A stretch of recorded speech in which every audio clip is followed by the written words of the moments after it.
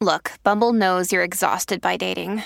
All the must not take yourself too seriously and 6'1" since that matters. And what do I even say other than hey? Well, that's why they're introducing an all-new Bumble with exciting features to make compatibility easier, starting the chat better, and dating safer. They've changed, so you don't have to. Download the new Bumble now. When you need mealtime inspiration, it's worth shopping Kroger, where you'll find over 30,000 mouth-watering choices that excite your inner foodie. And no matter what tasty choice you make, you'll enjoy our everyday low prices, plus extra ways to save, like digital coupons worth over $600 each week. You can also save up to $1 off per gallon at the pump with fuel points. More savings and more inspiring flavors make shopping Kroger worth it every time. Kroger, fresh for everyone. Fuel restrictions apply. Another day is here, and you're ready for it. What to wear? Check. Breakfast, lunch, and dinner? Check. Planning for what's next and how to save for it? That's where Bank of America can help. For your financial to-dos, Bank of America has experts ready to help get you closer to your goals. Get started at one of our local financial centers or 24/7 in our mobile banking app. Find a location near you at bankofamerica.com/talktous. What would you like the power to do? Mobile banking requires downloading the app and is only available for select devices. Message and data rates may apply. Bank of America N.A., member FDIC. Welcome to the New Books Network. Hello and welcome to the New Books Network. I'm Isabel Machado and I'll be your host for this episode. And today I'm so excited to talk to my friend, Dr. Fergus Ralston, about Belfast Punk and the Troubles, an Oral History, published by Manchester University Press in 2022. Belfast Punk and the Troubles is an oral history of Belfast punk scene from the mid-1970s to the mid-1980s that explores what it was like to be a punk in a city shaped by the violence of the Troubles and how this differed from being a punk elsewhere. It suggests a critical understanding of sectarianism, subjectivity, and memory politics in Northern Ireland, and argues for the importance of placing punk within the segregated structures of everyday life described by the interviewees. Adopting an innovative oral history approach, the book analyzes a small number of oral history interviews in granular detail, looking at the punk scene as a structure of feeling shaped through the experience of growing up in wartime Belfast. Fergus Ralston is Chancellor's Fellow in the History of Activism at the University of Strathclyde. He is co-reviews editor of the Oral History Journal, and he's also a member of that journal's editorial board.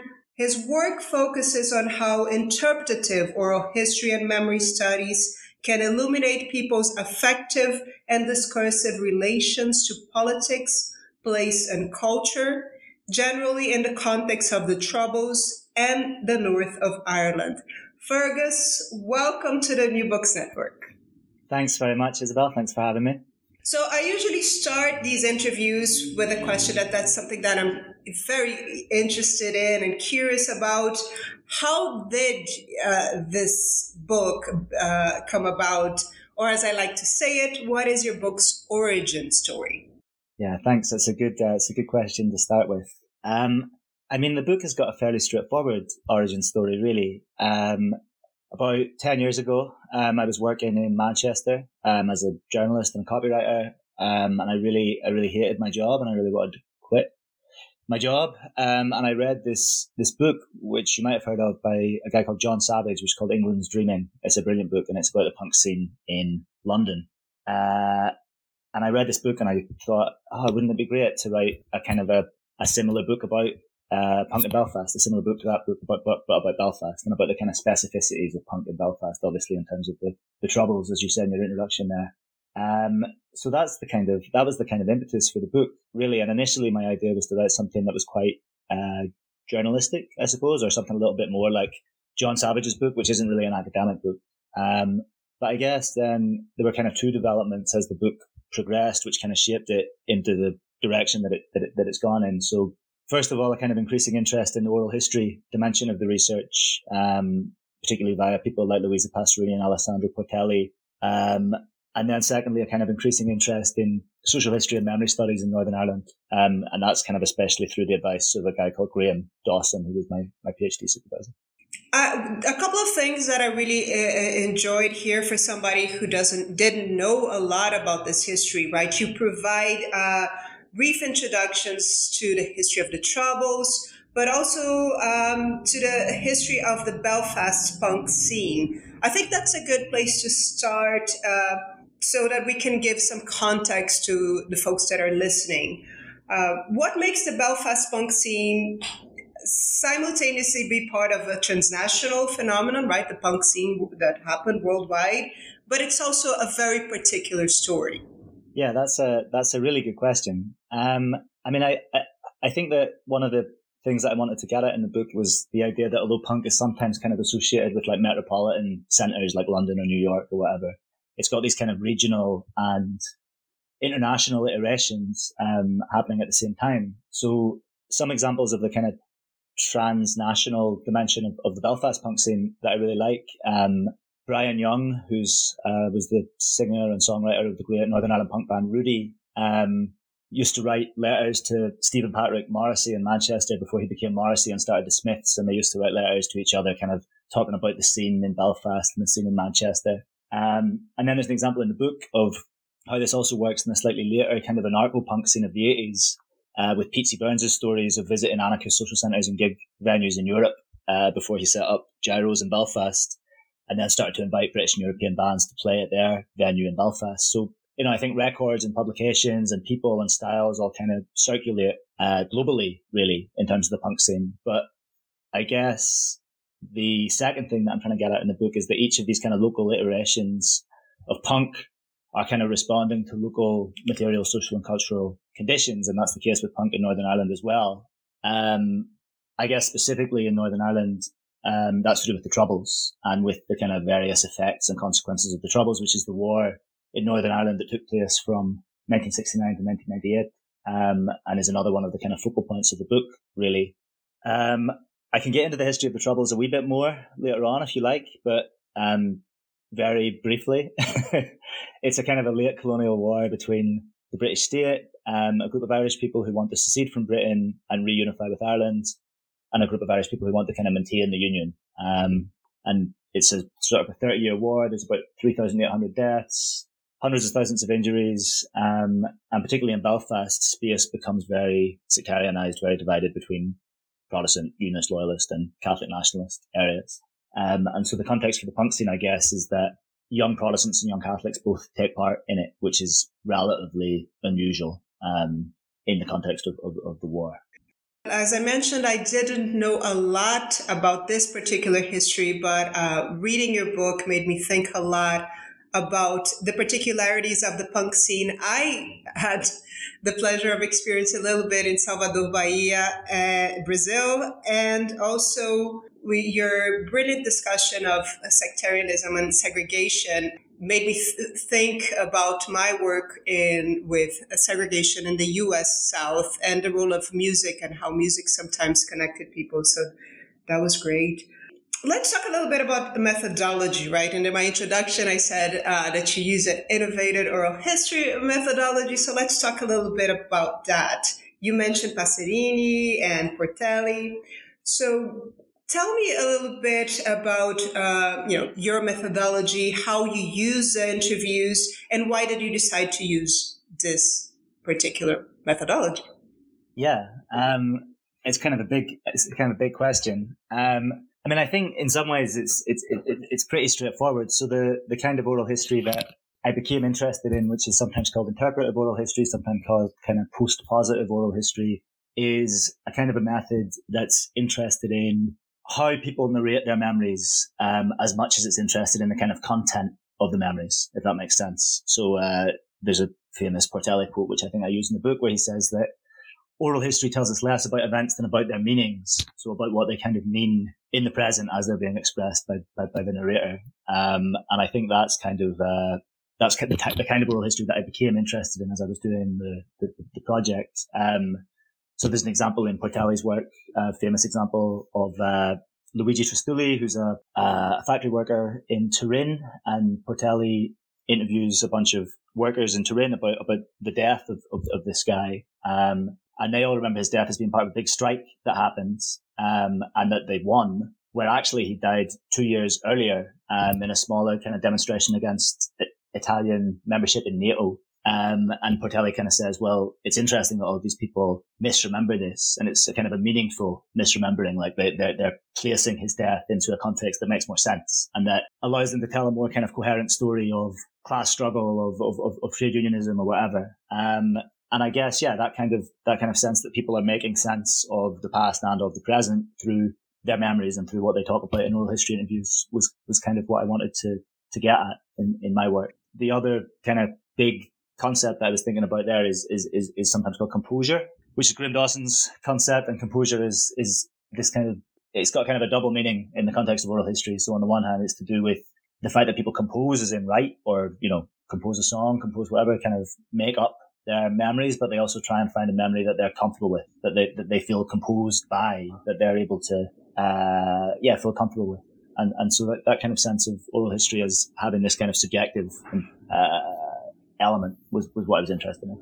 Yeah, that's what is really fascinating to me about your book, is that although the subject is really interesting, but you provide sort of ways of doing oral history that will definitely be relevant and interesting to people who are working with very different subjects. So that was great. Thanks for that. That's really nice to hear, because that's what I would love the book to do, really. I mean, in terms of the way I'm using the interviews, I guess it's kind of using one or two interviews at a time.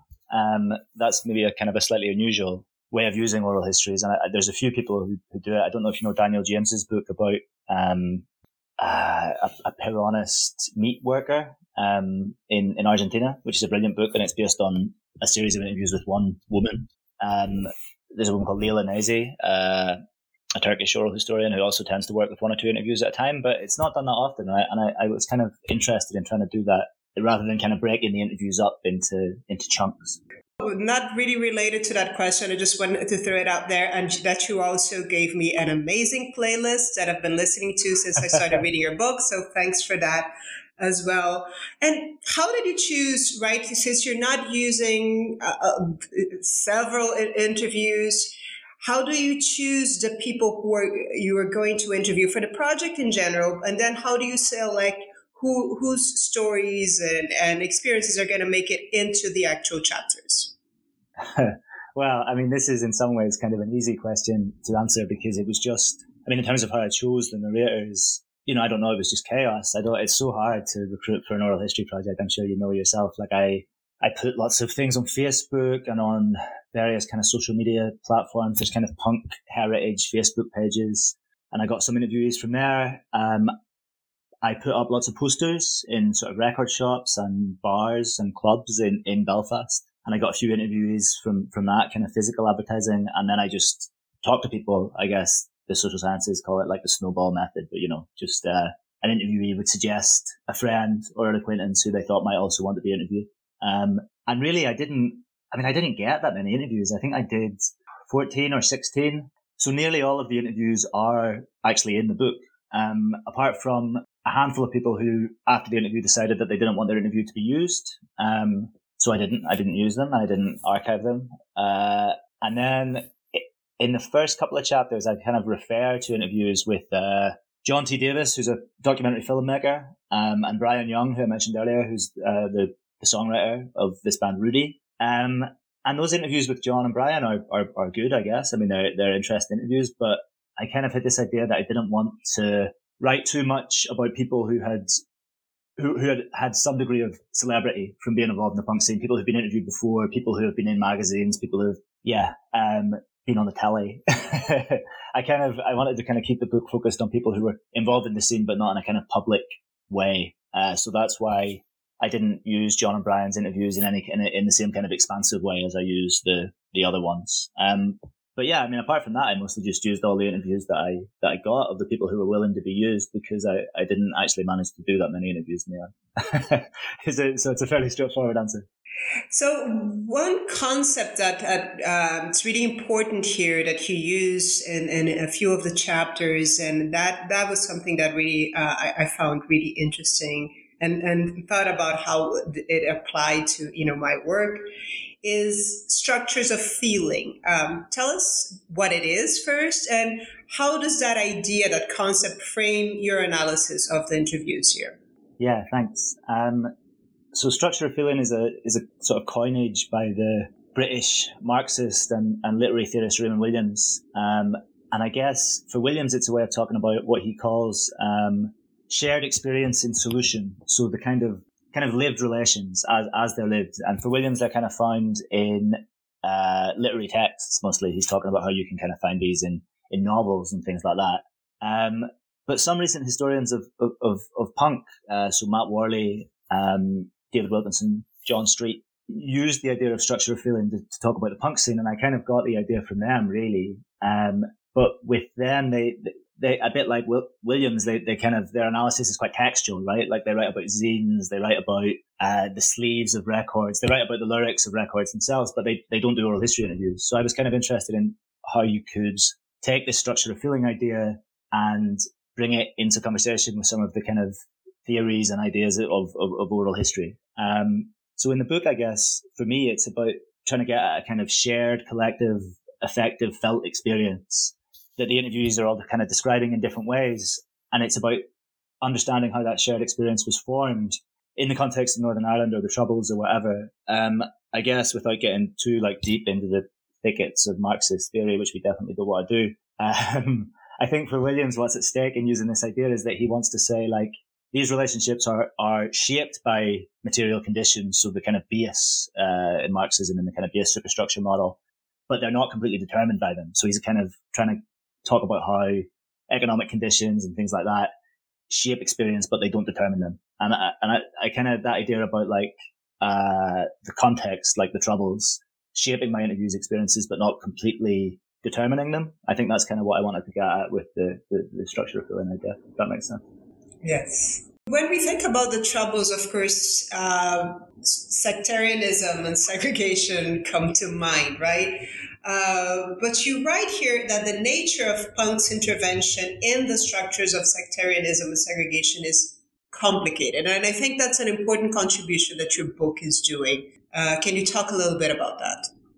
Yeah, absolutely. Thank you. So I think there's sort of two things to say about that. So the first way in which it's complicated is, I think, to do with my own, as a historian, my own reading of the conflict in Northern Ireland. So I guess I think there's maybe a slightly naive reading of the Troubles, and a reading that kind of predominates in public culture in some ways, that views it as this kind of predominantly sectarian religious conflict, as being this kind of atavistic, weird, religious war that's kind of inexplicable in the context of the modern, secular, liberal world. That's kind of one of the hegemonic readings of the Troubles. And I guess I think that that's a reading of the Troubles that kind of elides or conceals the colonial roots of the conflict, and also the critical role of English colonialism in Ireland, and tends to think of contemporary Northern Ireland as having these kind of interpersonal sectarian antagonisms which need to be broken down. And I guess I don't think that's the right reading of the situation. So in terms of the punk scene, I felt that constructing it as this kind of magical space of cross-sectarian friendship and sociality kind of supported that hegemonic reading of the conflict, and I was keen to kind of avoid that. So that's one thing, and that's kind of driven by my own feelings or my own analysis of the Troubles. But then the second thing beyond that, I think, was that just in doing the interviews, in conducting and listening to the interviews, I felt that the interviewees offered a much more kind of nuanced and messy view of what being a punk in the context of the war was like.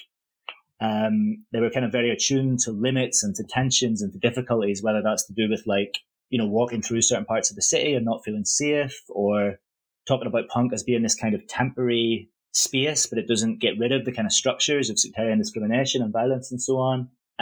Or talking about kind of arguments and disagreements within the scene itself, about class and gender and sexuality, as well as sectarianism. So there's that kind of sense from the interviews. And then at the same time, there's this kind of sense that they did conjure up this structure of feeling that spoke to some kind of sense of an alternative way of living, alternative way of relating to each other in Northern Ireland. And I wanted to try and capture that possibility as well. So it's kind of tricky to stress like, limits and possibilities at the same time. But that's kind of what I wanted to do in the reading of the interviews. There's a guy called John Nagel who's writing a book at the minute about the history of or the genealogy of kind of anti-sectarianism in Northern Ireland, and how that's actually like a super complicated thing. No one really knows what sectarianism is a lot of the time, or people talk about sectarianism, but they can't really define it.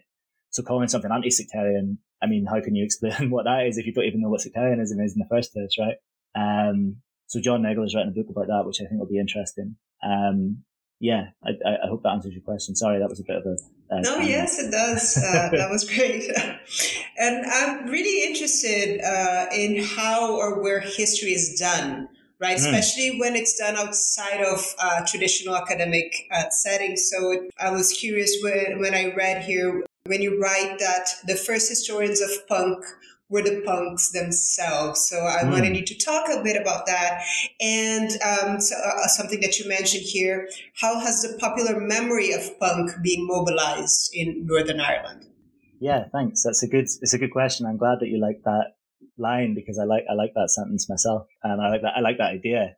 I guess I was thinking there, I think I cite her work in the book, but I was thinking of the work of people like Red Chidgley on zines as kind of sites of popular memory. And then of stuff like record collecting and things like that as well.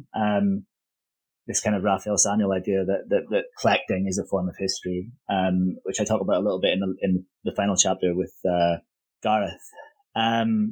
So yeah, I mean, I do think that that's true, that these kind of, all kinds of scenes, not just punk. I mean, I think all kinds of cultural, subcultural scenes are kind of historicizing themselves all the time, right?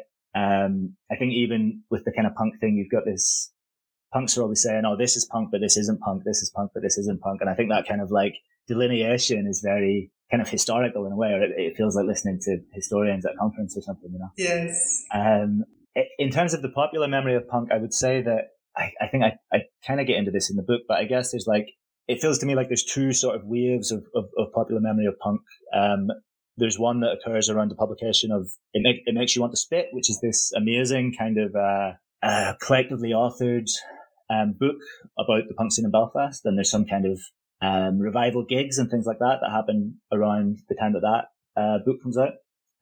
That's just after the peace process. So there's a kind of an optimistic sense there. And I think the memory of punk is kind of enlisted in that kind of moment of optimism. And then a few years later, something I talk about quite a lot in the film something I talk quite a lot about in the book is the film Good Vibrations, which is this kind of biopic of Terry Hooley, which is very successful, and which brings a new kind of wave of like visibility to the popular memory of punk, I guess. And the film was interesting because it came out just as I was starting the research for the book, really. So my interviewees talked about that a lot and kind of measured and analysed their experiences in relation to the way that the scene was represented in the film. So I think that was a really significant kind of intervention in the kind of popular memory culture of punk. And I guess the final thing to say about that is that all of those kind of instances of that popular memory are fundamentally connected to the kind of contested memories of the Troubles in Northern Ireland, in a kind of complicated way. So I think, there's still lots of kind of unsettled questions about how the war is remembered and represented and talked about and thought about in Northern Ireland. And I think all of those representations are kind of part of that to some extent. Yeah, that's that idea that representations, right, popular culture or other sorts of media, how do they affect memory? That was really interesting to read and again to apply to it in other contexts. But I think the chapter that resonated the most with me is chapter 5, because as you know, I study gender and sexuality. And you show here how, and I'm quoting you, punk is remembered as challenging hegemonic discourses on gender and sexuality in Northern Ireland. But you also show the ways in which punk was complicit in elements of the socially conservative nature of Northern Irish society, or at the very least, unable to escape it. Tell us a bit about that. Sure. I'm glad that I think that's maybe my favorite chapter as well. It's the one that I wrote completely new for the book. So I feel it's the one that I still feel the most enthusiastic about, I think. I think in terms of the question of gender and sexuality in the punk scene, David Wilkinson, who I mentioned before, has written really well about this in the kind of English context, about the kind of how punk uses various kinds of transgressive sexual imaginaries, but sometimes can be quite regressive in the way that it uses them. But how at the same time it does also create these kind of potentially liberatory spaces. I think David talks about the Buzzcocks as an example of that, and the Buzzcocks' involvement in kind of gay liberation activism in Britain. The context for this in Northern Ireland, I guess, is the argument that various kind of feminist thinkers, including Begon Arat-Zaga and Fidelma Ash, have made about the kind of specific forms of like militarized masculinity that exist in Northern Ireland, partly as a consequence of the Troubles. So there's a sense that there's maybe a particularly kind of potent form of like societal kind of misogyny, really, that kind of runs through Northern Irish culture in all kinds of ways. And I guess what I was trying to get at in that chapter through my conversation with Hector in particular is that you kind of get a sense that on the one hand, the punk scene feels like it's sort of breaking those things down a little bit. It's supposed to have been a relatively safe space for gay and for queer people and for difference in general, for like non-conventional performances of masculinity and stuff like that. But then on the other hand, I think it's probably still shot through with misogyny and heteronormativity and so on. And I think that kind of comes out in the other interview, in that chapter to some extent. And even in kind of Hector's interview, I think you've kind of got these 2 or 3 at least different discourses of masculinity kind of running through it, which I love that interview with Hector. That's my favorite interview that I did. I think he was such a lucid and thoughtful and very charming interviewee. I really enjoyed speaking with him. So yeah, I mean, it's kind of I think it's kind of a contested site for those kind of discourses. Of course it is. And I'm sure you've come across similar things in your own work. And I guess you can see the kind of liberatory or radical dimensions, but you can also see the conservative or the regressive dimensions. Exactly. And one thing that I loved reading in that chapter, and I think that's something that I hope more people are paying attention to, is the idea of the gay bar as the space that welcomes all sorts of misfits. Right, I as you know, I study queer history, and in different places you've encountered this, not just a safe queer space, but also for people who do not fit in some way or another. So I'm very curious, as you know, I'm about to publish my first book as well. So I'm really, I love asking people about the small and big decisions that they make when they're writing their books. So why did you decide to wait until the conclusion to talk about yourself, right? To put yourself on the book and talk about your own experiences and how, you related to the punk scene? This is a super interesting question. I've been thinking about this since you sent me the list of questions. I've been thinking about this, and I'm actually curious to hear what you think about this as well.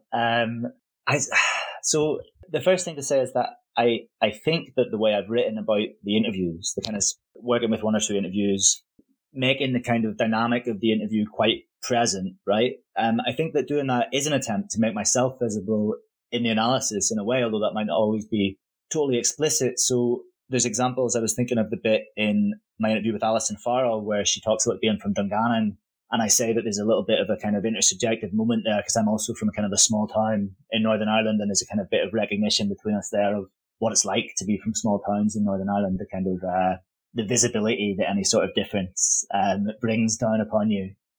There's a bit in the interview with Pizzi where I talk about filling a silence kind of awkwardly by talking about how I don't like the band Crass, and then he talks about how much he likes Crass.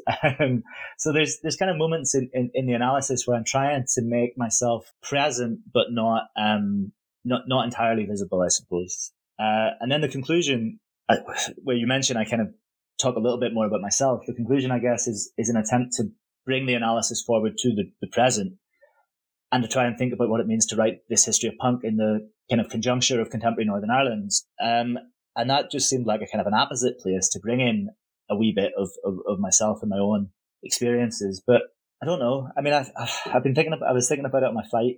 I'm in Belfast right now, so I just flew to Belfast and I was thinking about it on the flight. I think maybe, the book comes out of the PhD, and in general, I'm kind of uncomfortable with the model of reflexivity that's sometimes imposed on you in a PhD context, where you kind of give a laundry list of features about yourself, and then you call that like oppositionality or whatever. And I wanted to try and thread it through the interviews a little bit more subtly. So that's the kind of like positive reason for waiting until the conclusion. And then in terms of a negative reason, I think there's probably also a degree of kind of reluctance. I was thinking my colleague, Andrea Garcia Gonzalez, writes about discomfort in research. And I think there's probably a little bit of discomfort going on there as well.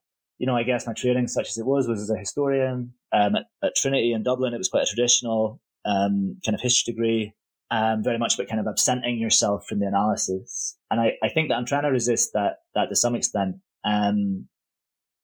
Reading people like Tina Camp, C.J. Hartman, even Louisa Passerini in her brilliant book, Autobiography of 1969, kind of brings herself in a really interesting way. But there's definitely a kind of anxiety about resisting that kind of absence, you know? So I think there's like a reluctance thing there as well, if that makes sense. But I don't know what you think about that.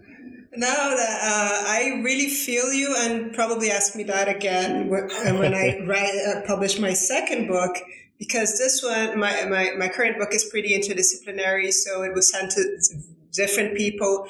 I kept moving it to the beginning, to the end of the book. That's why I was so curious about your decision. Now it's sort of like there's like a prologue where I talk about myself, but I feel you. Yeah, and I had a few iterations of the book where there was a prologue where I talked about myself as well, and maybe some of that stuff that's in the conclusion now I brought to the front. But I decided I don't know. It's hard. It's hard to figure out how to do it, right? Yes. Well, speaking of second books, before we go, do you have anything new that you're working on, that you're gonna work on next, that you're working on now? Maybe are you doing that? And are you doing research in Belfast? So tell us, what's your new project? Okay, I'm not actually doing any research in Belfast. I'm going to speak at a seminar at Queen's about this research and about the special issue of the journal, the Oral History Journal. I've started this new job at Strathclyde, so I've kind of the last few months have been basically just settling in there, doing a little bit of teaching. I have got a couple of research plans which are kind of ongoing, but which I haven't really started yet. So the first one is to do with social housing, and particularly high-rise housing in Northern Ireland. So there's people like Michael Rahman, Lynn Abrams, who've written really fascinating books about the kind of memory of high-rise housing in Britain, in Scotland in Lynn's case, and London in Michael's case. But no one has really written about the specificities of high-rise housing in Northern Ireland. Me and my friend Gary Gomez Alfaro published an article about Dillis and Rossville Flats, two of the kind of biggest high-rise developments in Northern Ireland, a couple of years ago. And we used kind of archive oral histories to do that, oral histories undertaken by other people. And I think I'd like to do a project where I do some interviews myself on the kind of memory of high-rise housing in Northern Ireland, particularly in the context of the kind of housing crisis in Europe and possibly the world, but certainly there's a housing crisis in Ireland. So I think thinking about this kind of like the kind of ideas, what people wanted to do with the high-rise housing, why it didn't work, or what people felt when they lived there, why they felt it didn't work, is kind of something I'd like to do. And that's that's the big project that I've got kind of in train at the minute, and I've started to write some bids for that. And then the other one, I'm reluctant even to talk about it because it's still just a very vague idea, but I don't know if you, actually there's no reason why you would have seen the news as a British thing, but it was in the news today that the British government has just approved a new mine in Cumbria, the first new mine in Britain for years and years and years. There's been a big uproar. Saw that, yes. Yeah, and there's been a big uproar from kind of green organisations, obviously. And in Ireland, in Tyrone, on the border between the south and the north of Ireland, in the area called the Sperrins, very beautiful part of Northern Ireland, there's been this kind of ongoing struggle with an American mining company that wants to set up a gold mine in this part of the Sperrins. And there's an organisation called Save Our Sperrins who've been kind of campaigning now for 10, 15 years to try and prevent that from happening. It hasn't happened yet, but it's kind of an ongoing struggle. And they've also made a lot of connections, kind of global connections with other people kind of resisting different forms of extractivism around the globe. I don't know. This is why I say I'm reluctant to talk about it, because it's still quite a vague idea, but I think I'd like to think about how oral history could kind of intervene in that topic. Whether it's possible to do oral history interviews in the context of something that's still kind of ongoing like that, does that turn you into, do you become a journalist or a sociologist? You're not allowed to be an oral historian anymore. I don't know. But I've been following that story quite a lot. And I think the kind of transnational, actually, to go back to transnationalism, the kind of transnational dimension of it is really interesting to me. So I've been thinking about that as well, but that's still very much in the kind of, back of the beer mat stage. Yeah, both projects are fascinating, but I'm living in Vancouver, so I know a thing or two about housing crisis. Yeah, so yeah, I really want to read anything you write about that. And I hope you'll come back when you have a new book. I'd be very happy to. And this has been such a treat to be able to talk to you about this. I followed a bit of your process and I've been waiting for this book to come out, looking forward to reading it. So, well, thank you so much for taking the time, your busy trip to talk to me about your book. No, thank you so much. It's really been a pleasure. It's been really nice. And to the folks listening to us, thank you for tuning in to this episode of the New Books Network's podcast. I just spoke with Fergus Ralston about Belfast Punk and the Troubles, an oral history. It was published by Manchester University Press in 2020. I'm Isabel Machado, and until next time.